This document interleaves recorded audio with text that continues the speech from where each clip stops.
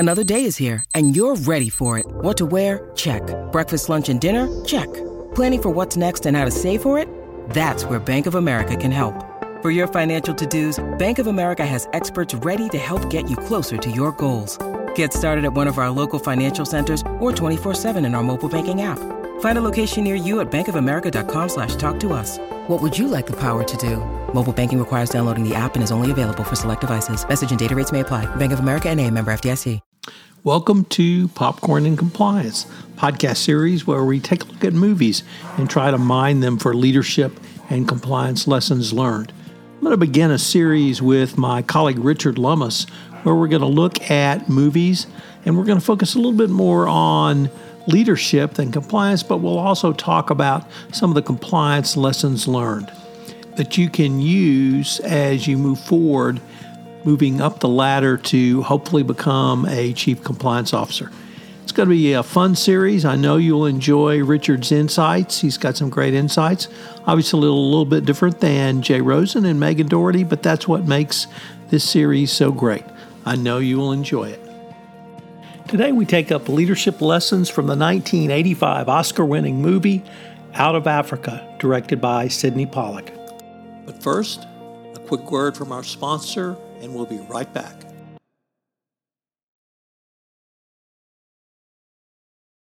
When you need mealtime inspiration, it's worth shopping Kroger, where you'll find over 30,000 mouth-watering choices that excite your inner foodie. And no matter what tasty choice you make, you'll enjoy our everyday low prices, plus extra ways to save, like digital coupons worth over $600 each week. You can also save up to $1 off per gallon at the pump with fuel points. More savings and more inspiring flavors make shopping Kroger worth it every time. Kroger, fresh for everyone. Fuel restrictions apply.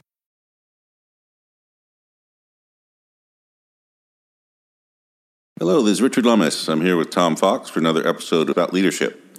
In these discussions, we draw what we hope are interesting examples from our own experiences in history, business, literature, and politics to examine what constitutes good leadership and extract lessons we can use to improve our own leadership skills. Welcome back, Tom. Thank you, Richard. We're recording this about a series of Best Picture-winning films from the Oscars. And we try to pick ones with leadership as a key theme to discuss. Today we're going to talk about Out of Africa, starring Meryl Streep and Robert Redford. It was based loosely on the book of the same name by Karen Blick under her pen name Isaac Dennison, and apparently it's a mashup of that and one called Shadows in the Grass.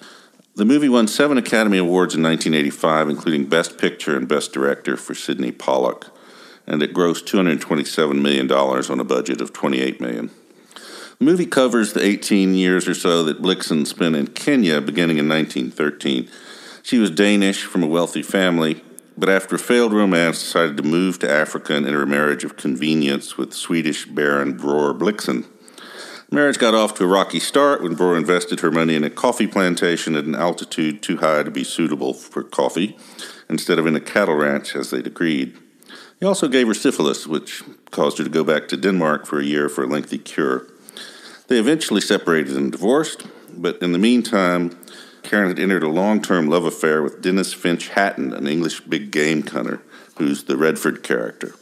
Their relationship's really at the core of the movie, and only ended when Finch Hatton died in a plane crash, which was historically correct in 1931. And about the same time, the coffee plantation failed, and so Karen Blixen moved back to Denmark to live with her mother for the rest of her life. The movie seems disjointed to me, with a lot of threads that are slightly developed and then dropped. Bror's character, Karen's relationship with the Kikuyu people on whose ancestral land the plantation sits, and Karen's own motivations don't seem terribly well developed. The pacing has been accurately described as glacial. The cinematography is amazing, though, and I thought John Barry's score also fit the movie well, and it did win both of those Oscars. Tom, what did you think of this movie after 35 years? So the thing that I remembered from the first time I saw it in the theaters was the thing that struck me when I rewatched it for this podcast, Richard, which was the cinematography. Yeah. It was just absolutely stunning. Since it was filmed in probably 84 or 85, we have to assume those places actually still existed. I'm not sure today they did. Whether they existed in the 19-teens or 20s, I don't know, but the cinematography was just outstanding. Lots of aerial shots, back when we used to have aerial shots from planes, or helicopters before drones, and just glorious color. You're absolutely right about the pacing, but the painting of the screen with the colors, I remember being overwhelmed at the movie theater, and on the smaller screen of today, it's still just as outstanding. The love affair, I found that interesting because, first of all, no sex, so we didn't have to put up with that. But it was mainly, it seemed to me, the Meryl Streep character just talking about how much she loved him. And that was enough to show deep love. And the rest of us were supposed to know that, yep, that's the way it was. So perhaps that's one of the disjointed parts. But I thought there were some lessons for leadership that we could tease out of this movie. If I could maybe start with Karen Blixen. And really the first one I wanted to talk about is, you mentioned the name of the people whose land she was on and the cultural differences. And here I would just challenge any business leader, what are the cultures in your organization? If you're a multinational organization, what are the cultures outside of the United States? How well do you know those cultures? In my life as an anti-corruption specialist, the U.S. Department of Justice emphasizes culture as a key component of whether or not your company is really even going to embrace compliance and or get in trouble. And that's a culture of doing the right thing. Do you have that same culture in every different culture within your organizations? And what about subcultures within your organizations? Do those exist? And how well do you know that? How well does your management team, have they assessed culture, managed culture, and utilized culture going forward? 2 weeks ago, we had the world's largest anti-corruption settlement involving Airbus. And I interviewed a French compliance practitioner this morning about what the lesson she garnered from that case. And she said, it's culture. It is the board of directors. Did they know what their culture is? And she didn't think that they did. And when they found out, that's when they self-disclosed to British authorities, leading to a multi-jurisdictional investigation. So as a business leader, what's the culture of your organization? And when I say leader, I mean starting with the board of directors, through CEO and senior management, into middle management, and then down. Each level, what's the culture? And more importantly, is at the top of your organization, are you aware of what your culture is, or do you just have a bunch of yes men blowing smoke up your backside? Yeah. Her relationship with the Kikuyu was an interesting one, and it's come in for a fair amount of criticism for the excessively paternalistic view, which I think is not chronologically correct. But you're absolutely right. And although she tries to understand the traditions of the locals, she doesn't do a perfect job of it. Among other things, they have very different views of the future. The chief, in one, she's trying to teach them to read or get a missionary to teach them to read while not teaching them to be Christians, which is kind of not in his job description. But anyway, the chief comes up and makes a mark on a pole and says, no one taller than this can learn to read, because he didn't want the young men having a skill that he didn't have. The ones who were smaller than that, he figured he'd be dead before they came along to threaten him. But I thought that was an interesting metaphor for how a lot of businesses treat possible successions. When you said that, I really thought of short-termism. Yeah. And what have you done for me this quarter? Because in 3 quarters, I'll be dead. And that's certainly the way many of the people look at Wall Street. And their reaction is, what did the street say this quarter? Yeah. Nixon's management of the coffee plantation, in the first place, they put it in the wrong spot. The altitude was too high to effectively grow coffee. And then, of course, you lose 5 years while the trees mature. So it was economically a disastrous decision, but she was too stubborn to admit it, I think in part because it was a beautiful place. Yes. So there were some lessons that I came across, Richard, doing research about this movie from an Australian woman. I think her name is Jane Mansell. And she wrote about lessons from out of Africa in the context of a safari she went on. And I thought these were interesting for a lead. So I just wanted to go through those. One was the unpredictability of the journey, because in Africa, death can occur at any time. And I think in this day and age, in 2020, perhaps that's even more true on the unpredictability of the journey. You don't know where your next risk is going to be because you don't have full access or knowledge as to who you're doing business with. You don't know all of your third parties on the sales side. You don't know all of your third parties on the supply chain side. If they engage in some behavior that blows back on your company, it may be you're completely unprepared for it. The second is the cycle of life, and that perhaps was made a little more knowledgeable or a little more used by Disney in The Lion King, but part of the circle of life is letting go.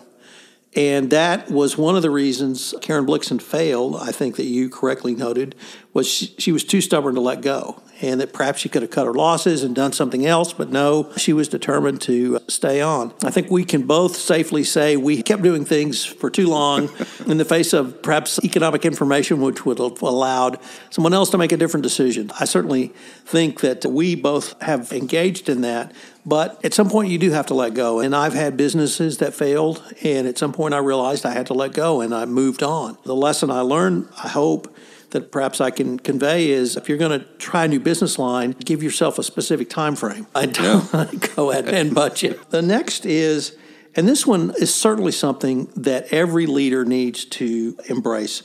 The quietness is where learning comes from unexpectedly. As a modern business leader, your day is usually booked from 8 to 7 with meetings, and then you work before then and after then. Is when you try to do some thinking work. But what about quiet time? One of the things that always I remember about Richard Nixon was that he said a president needed 1 hour a day of quiet time just to think. So as a business leader, do you have time to think? Do you have quiet time? Do you have time for, I don't mean to suggest this is spiritual renewal, although perhaps that could certainly be a byproduct, but do you just have time to sit and think? Because you might come up with a new idea, or you might come up with a new approach, or you might synthesize the information that's been presented to you in a new and different way. So quietness, and certainly Africa and safari can be a place of quietness. And I think you're absolutely right. In the modern world, there's a tendency to feel that every minute should be filled with answering emails or returning phone calls or catching up on the news on the internet. There's endless opportunities to eat up your time, and I don't know about an hour a day, but certainly 20 or 30 minutes might be helpful for everybody. The next one I really liked as well, which is leadership is not knowing. I think we have finally gotten to the place where it is acceptable for a leader to say, I don't know, but I will find out. Certainly I grew up in a world where a leader was expected to know the answer. And if you didn't know the answer, that disqualified you from being the leader. If you surround yourself with smarter people, you can get the answer. And so it's okay not to know, but it's not okay not to study up if you've been presented with a true issue that you need to decide on. So it's acceptable not to have the answer immediately. Yeah, I guess that is a change, but it's simply not possible to know everything anymore. And you're probably better off relying on smarter people, smarter, harder working people that you've managed to hire and pay very little. Richard, next, we talked about this in a prior podcast, but the movie once again brought up for me business resiliency. We talked about that in terms of the failure of the coffee plantation. I think here we didn't have failure because of a catastrophic disaster. Here we had a business that was going to be extraordinarily difficult to succeed given where it started from. Any thoughts? One of the things I thought was great was in that same article by the Stevenson Mansell Group about the acronym of VUCA, which they got out of the military, which describes the situation as volatile, uncertain, complex, and ambiguous, which is probably not the best place to be, but it certainly describes a great deal of life. Do you think a movie still holds up today, Richard? The cinematography and the scenery certainly did. There was some other stuff in it that I liked. The character of Finch Hatton, Redford's performance has come in for a lot of criticism as being too wooden. But one of the reviews I read pointed out that he really didn't have a role to perform other than just looking pretty and standing in the scenery. But for instance, one of the things he did that I thought was good was he was constantly scouting and analyzing, and he adopted technology in the form of the biplane. He was reckless in some ways. According to the movie, he learned to fly in a day, which is not historically correct. He actually went through a standard pilot training program. But he was very methodical in his preparation for going on safari. He used the plane to do reconnaissance for where the game was, but also where his competition was and how to avoid them. He did treat us very poorly. At one point, he instructs Blixen to simply ignore his companion. But I think the movie holds up. It's more of a chick flick than I remembered. It's still a lot of fun. Right. I certainly agree on the cinematography. Also, if I could say another word about the soundtrack, I thought it was just big and sweeping and everything that such a production of Africa should be in terms of a soundtrack. The aerial photography was just fabulous. The It's interesting, your characterization of the Robert Redford character. I guess I felt like he really had no role other than to just stand around and be Robert Redford. I remember at one point he was laying down an ivory tusk, and even in 1987, the hunting of elephants, if not banned, was certainly frowned upon, so that made an impression, because certainly hunting of ivory has changed quite a bit. But I really appreciated your comments around his embracement of technology and how he could bring what was a technological innovation, the biplane in Africa, to a time-honored business, which still is, safari, and was at the time, and utilizing that information, or utilizing the technological tool of the biplane to garner information to make his business more efficient and better for his stakeholders in the form of his customers, but also, as you correctly note, around his competitors as well. He could also use it as risk management to scout out locations that were appropriate and or inappropriate. So the embracement of technology is, we've now done a series of podcasts over several hundred years, and it's been